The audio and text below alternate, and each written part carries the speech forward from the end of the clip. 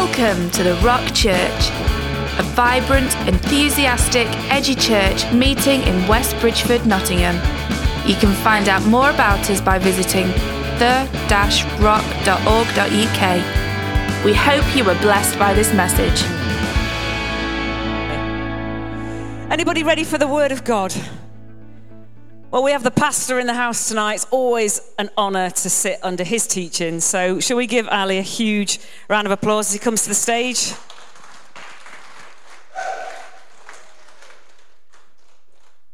Good evening, everybody.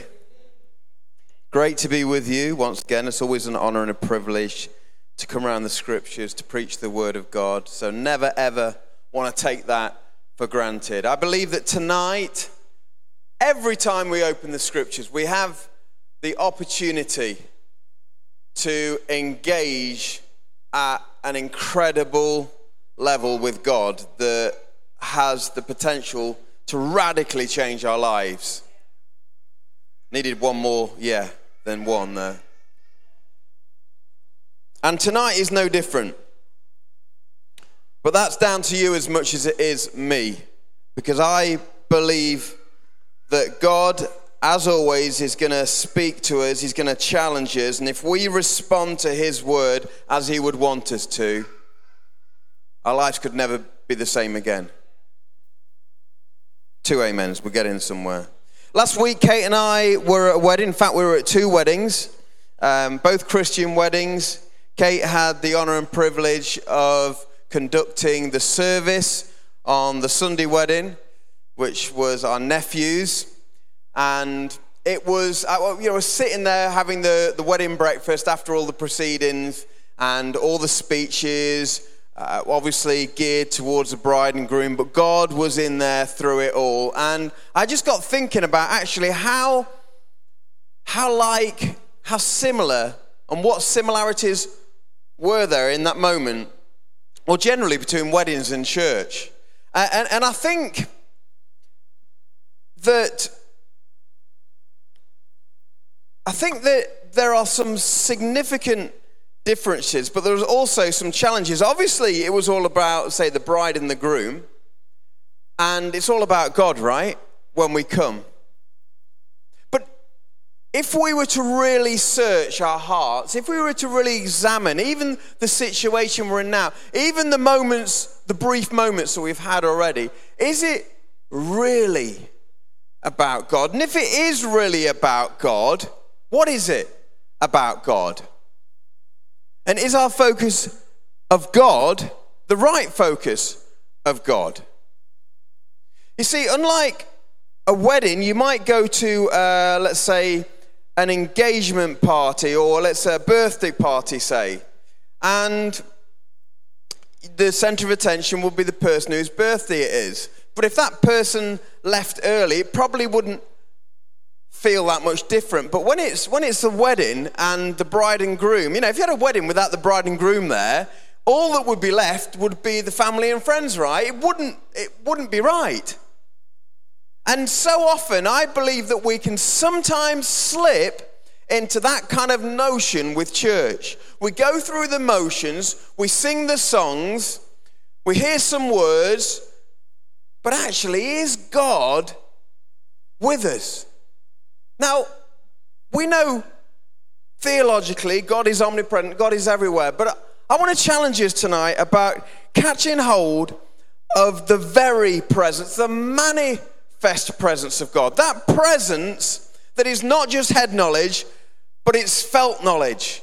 It's like, I know God is here. Has anybody ever experienced that?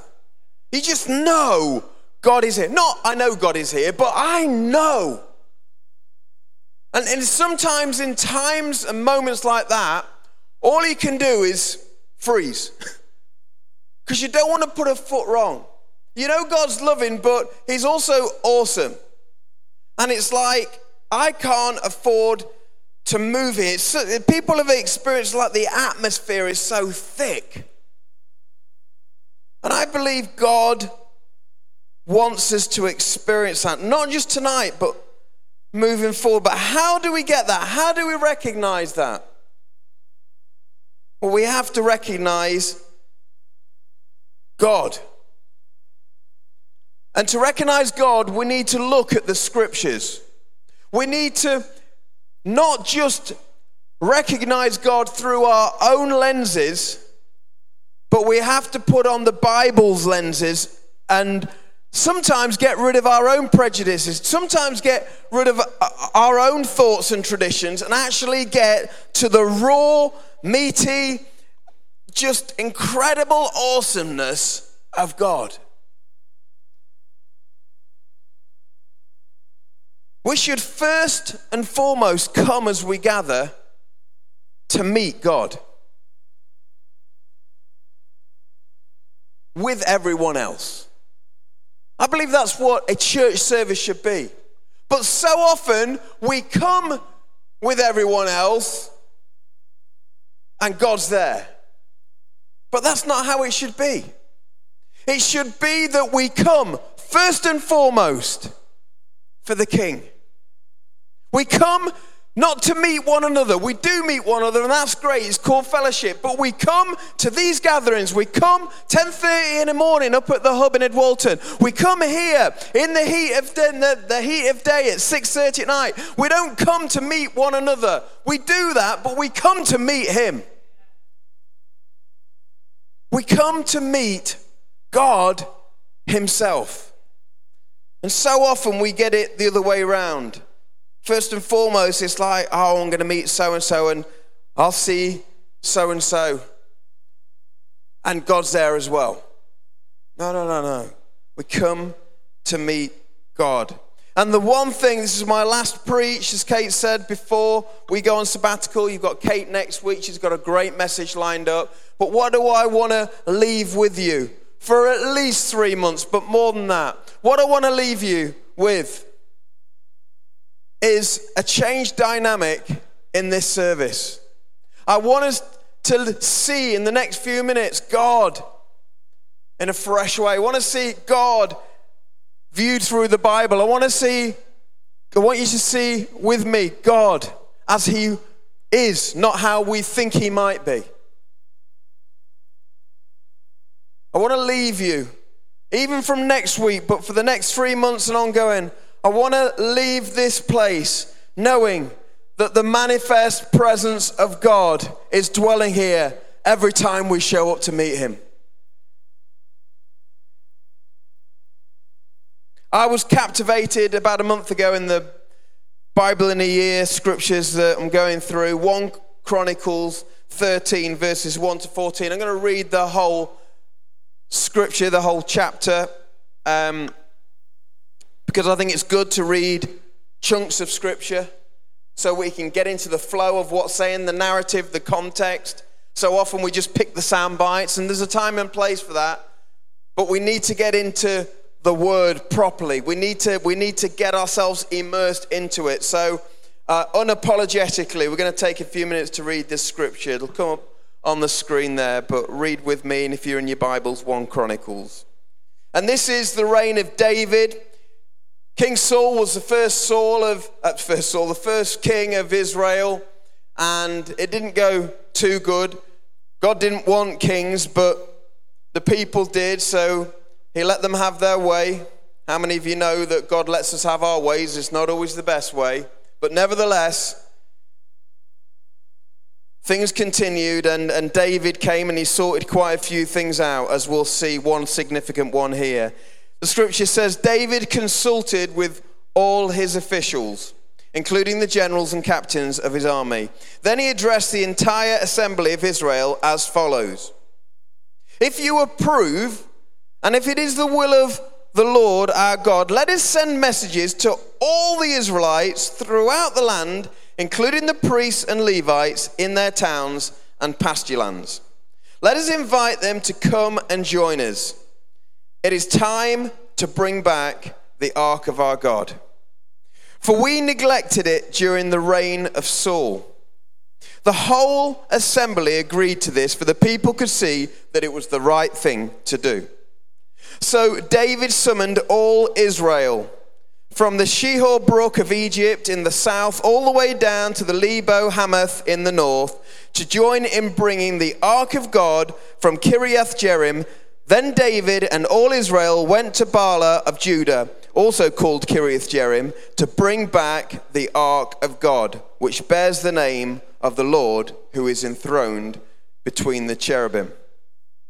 They placed the ark of God on a new cart and brought it from Abinadab's house.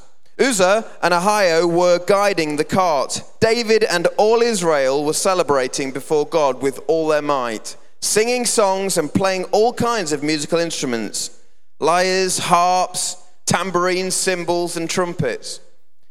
But when they arrived at the threshing floor of Nacon, the oxen stumbled, and Uzzah reached out his hand to steady the ark.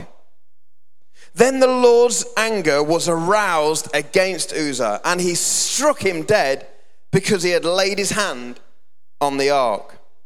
So Uzzah died there in the very presence of God. David was angry because the Lord's anger had burst out against Uzzah. He named that place Perez Uzzah, which means to burst out against Uzzah, as it is called today. David was now afraid of God, and he asked, "How can I ever bring the ark of God back into my care?" So David did not move the ark into the city of David. Instead, he took it to the house of Obed-Edom of Gath. The ark of God remained there in Obed-Edom's house for 3 months, and the Lord blessed the household of Obed-Edom and everything he owned. This is a story of David wanting to restore, wanted to bring back God's presence, God's structure, God's system, God's commandments, where they had failed in the previous generation, under the previous rule. He wanted to do an honorable thing, and he did an honorable thing, but it didn't go according to the way that God wanted it to go. For those of you who are new to church, Christianity, God, the ark was like a box. I don't know, probably the size of this platform, maybe a little smaller, but it was a big chest, and you've probably heard of the 10 Commandments. They were put originally inside this chest, and there was 2 angels. We've just read about them there, the cherubim. They were on either side, and in between there, even now, just thinking about it, that was where the presence of God, that was where the manifest presence of God. You can now, through the cross in Jesus, experience the manifest presence of God anywhere in the world. But back then, it would only be in that place, between the cherubim, between the angels. This was such a holy place. This was such an important, it wasn't just a bit of wood, a wooden box. This was where God chose to dwell. And we see in the scriptures that, again, it was an honorable thing that David did. And he even got a new cart, the scriptures tell us. He didn't get some old dusty cart. He made a new cart for God. That's honorable, isn't it? He made a new cart for God. He even got the musicians.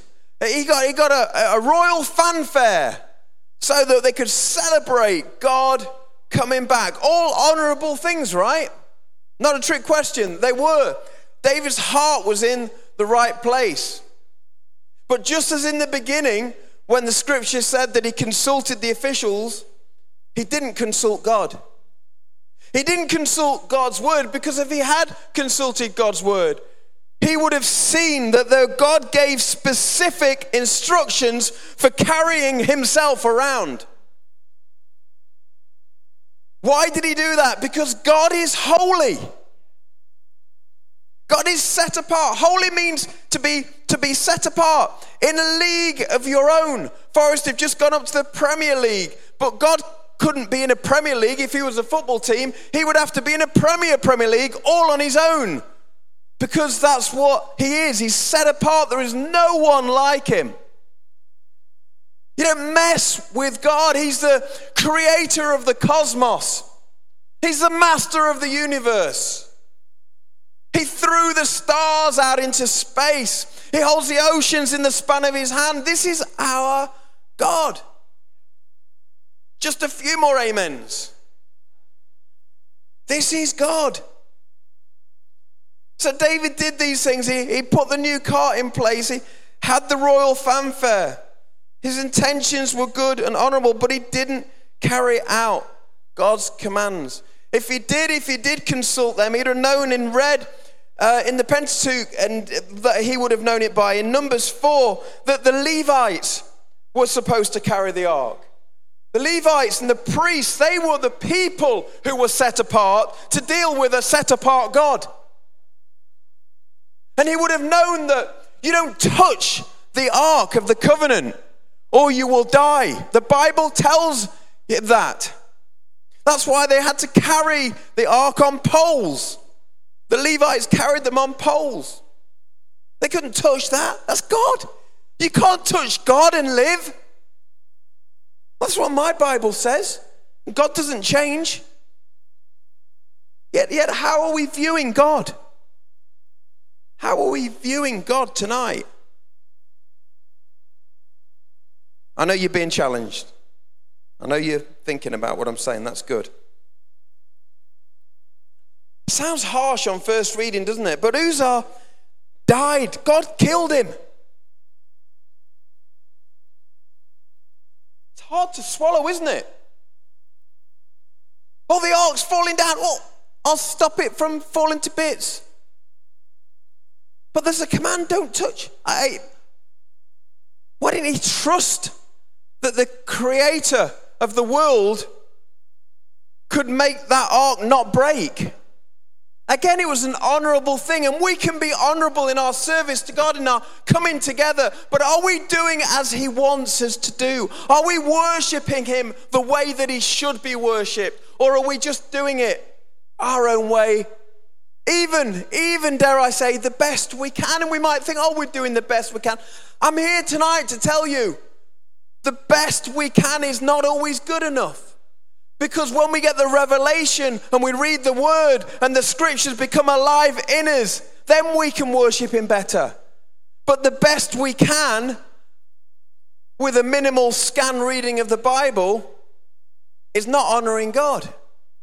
I hope you hear in my heart, I'm deliberately trying to challenge us, because I know that God wants to explode tonight. I know that he wants this to be a bridge. I know that he wants us to step into something mighty, something incredible, something awesome, but we've got to understand it. We've got to fully understand what it is that we're getting into. So you might say, Ali, well, I can just about grasp that. But it's Old Testament, it's Old Covenant, it's law-based. We're under grace now. And we are, thank God that we're under grace. We'll come to that in a minute. But it's not just the Old Testament where God killed people. And he didn't go around just killing people willy-nilly. But we can look in Acts 5. And if you don't know it, let's spend just a couple of minutes to read this scripture. Some of you have been around the block will know it when I say it's Ananias and Sapphira.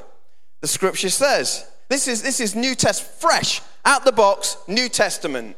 Jesus died, buried, resurrected, new life, Pentecost, move of the Spirit like the world's never seen before. There was a certain man named Ananias who with his wife Sapphira sold some property. He bought part of the money to the apostles, claiming it was the full amount. With his wife's consent, he kept the rest.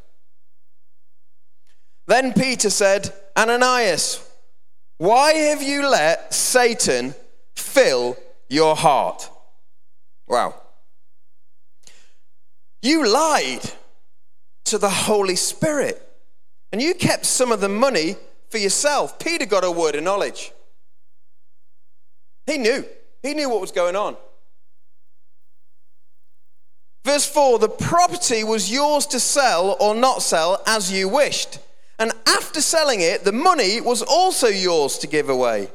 How could you do a thing like this? You weren't lying to us. but to God. He lied to Almighty God. As soon as Ananias heard these words, he fell to the floor and died. Everyone who heard about it was terrified. Can you imagine that? Me standing here right now, telling an out and out lie that you didn't realize was a lie, and then just suddenly, you would all be terrified. You would all be terrified, right?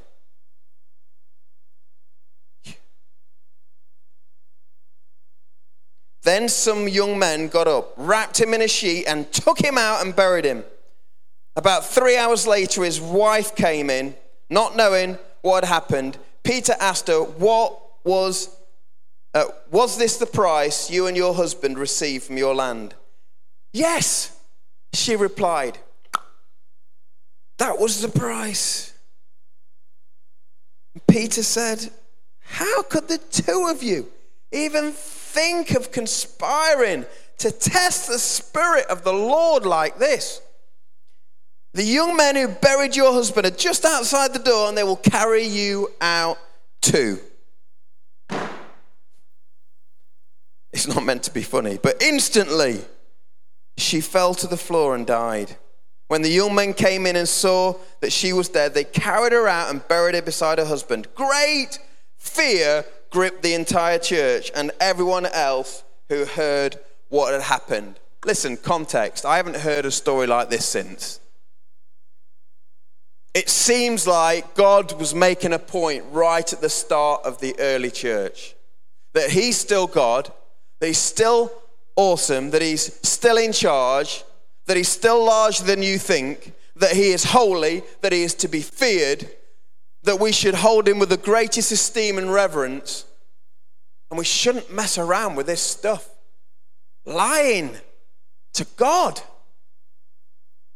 As if he's just some kind of airy-fairy, wishy-washy, namby-pamby God. This is the Creator. This is the one who formed you, who knew you before you were even in your mother's womb. This is the one who knows all our days. This is the one who's outside of time and inside of time. This is the one who is present before and after, in the middle, outside of it all. This is our God. Let me give you not as long, but two final scriptures. Hebrews 12, another New Testament scripture. You can see in the graphics where they are. If you're new to the Bible, it's always just good to know where we are. Just a few verses here. Hebrews 12. Be careful. Be careful, people. Be careful that you do not refuse to listen to the one who is speaking. One there has got a capital O.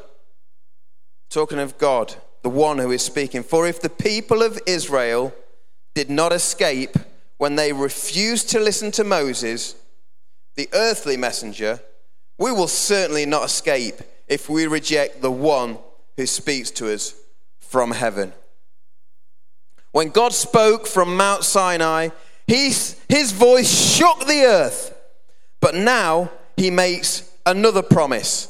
So, or you can read that Mount Sinai stuff. That is just incredible. Just stop and meditate on it. The smoke on the mountain, the earth trembling, everything cracking off. It's like Spielberg wouldn't even be able to recreate that.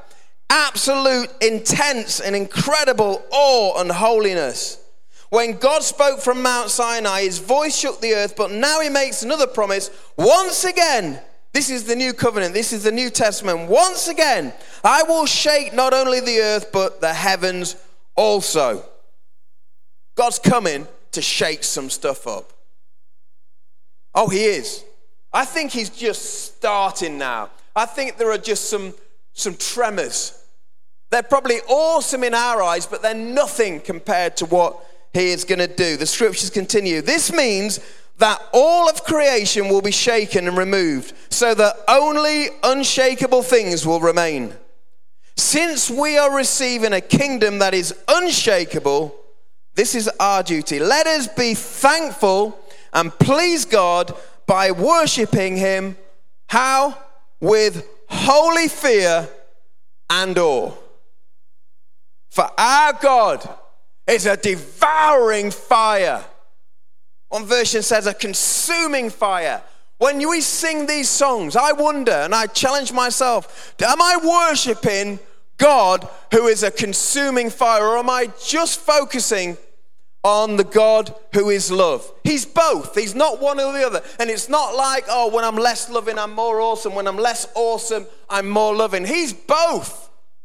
This is our God. He loves us out of his awesomeness.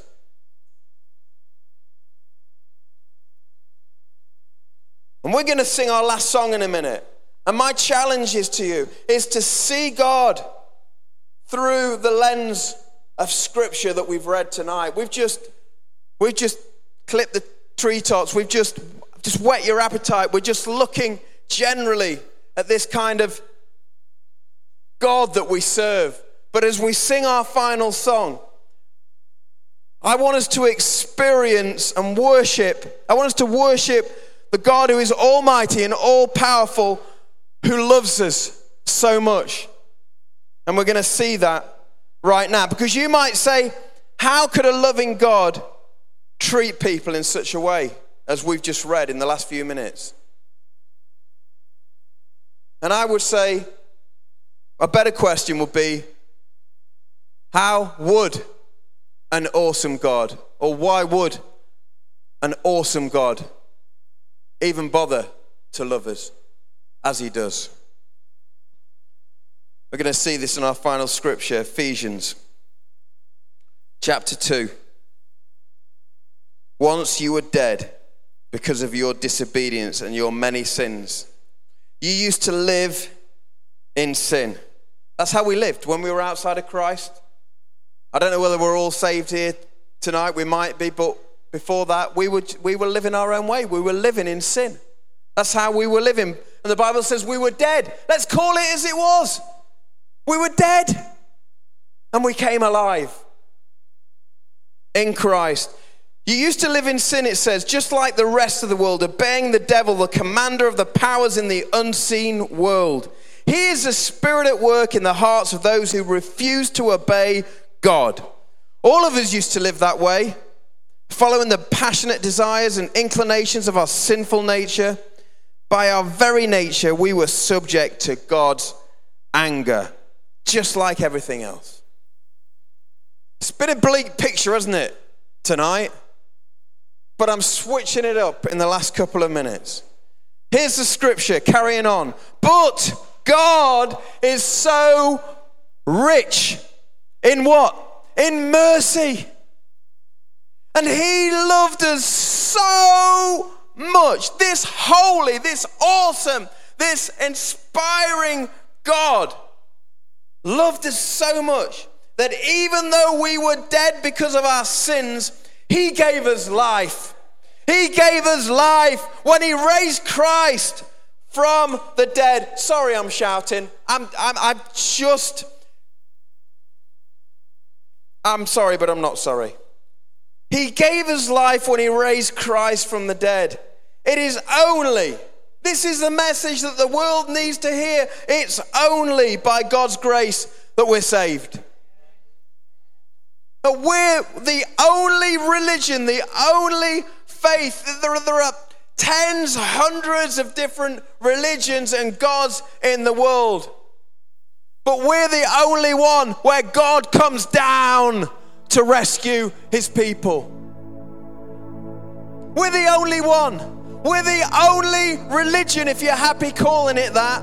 We're the only religion that doesn't have to do anything to gain salvation. Every other religion, you have to earn your salvation. You have to work for it. You have to evangelize for it. You have to get spiritual brownie points to get into heaven. But we can't do the work. We can't.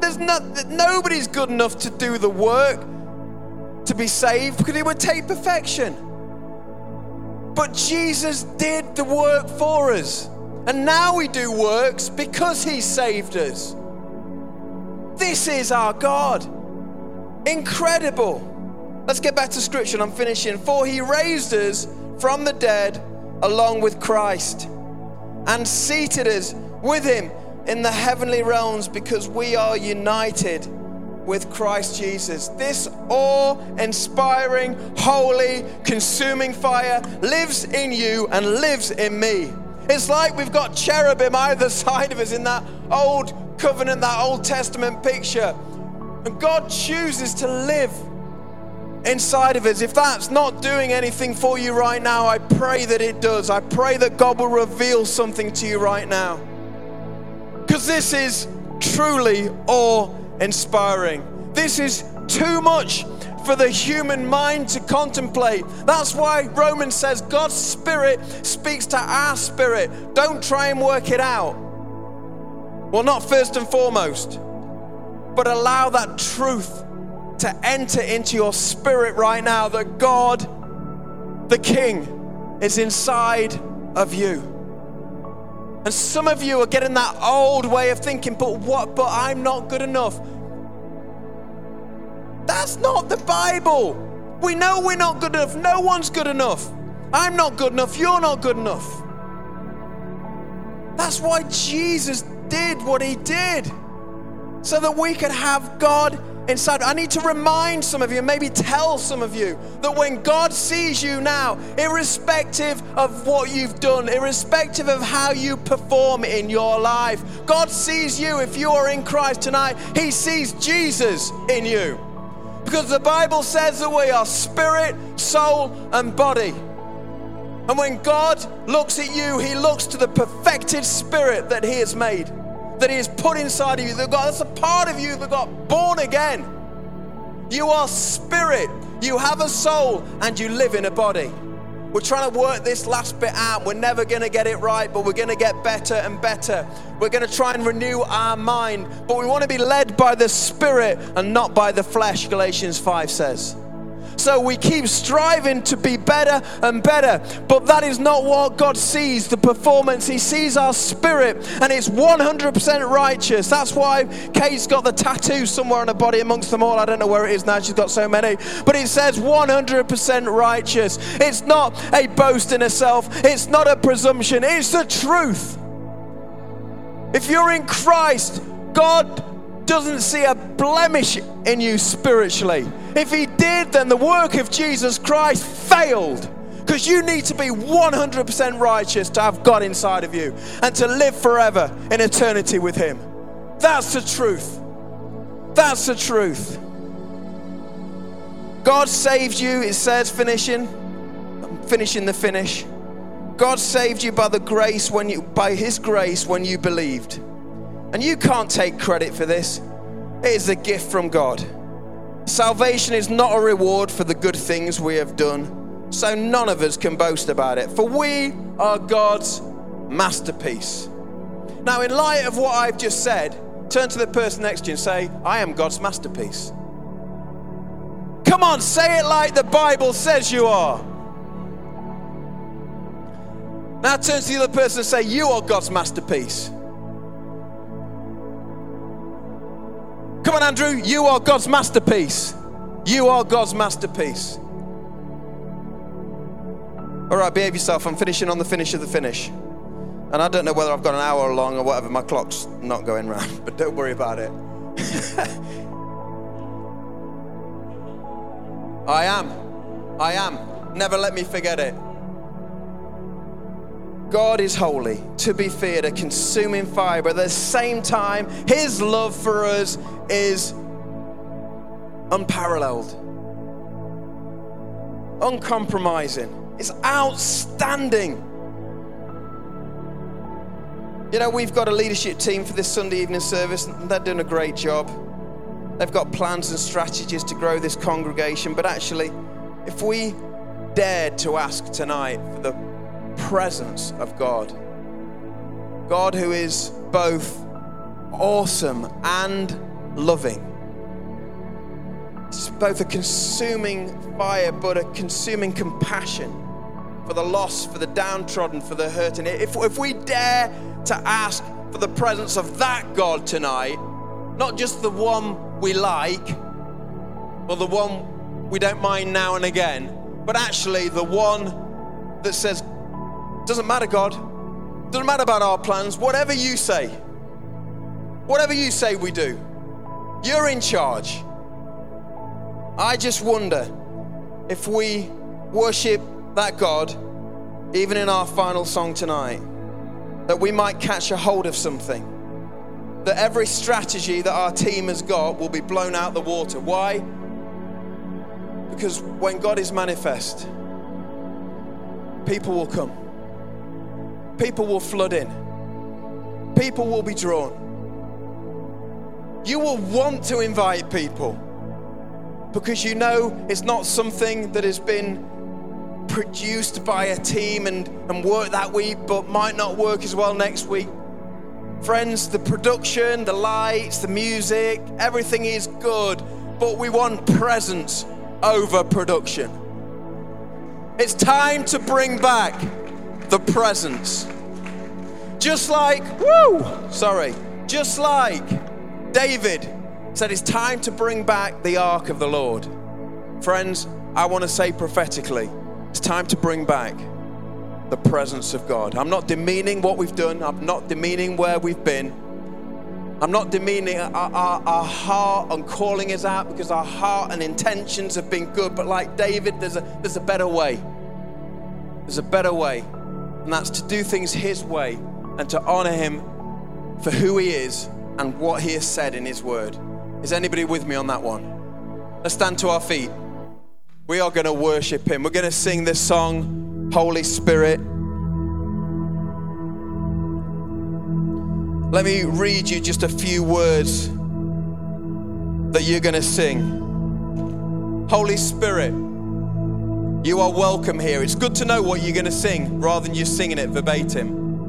Holy Spirit, you're welcome here. You're going to sing, you're going to ask these words. Come, flood this place and fill the atmosphere. If you really knew what you were singing, but we're going to sing it. We're going to give this a go. Your glory, God, is what our hearts long for. To be overcome by your presence, Lord. I dare us all and I welcome us all and I encourage us all to sing those words. And to not let it just be words, but a heart's desire that his presence will overcome us.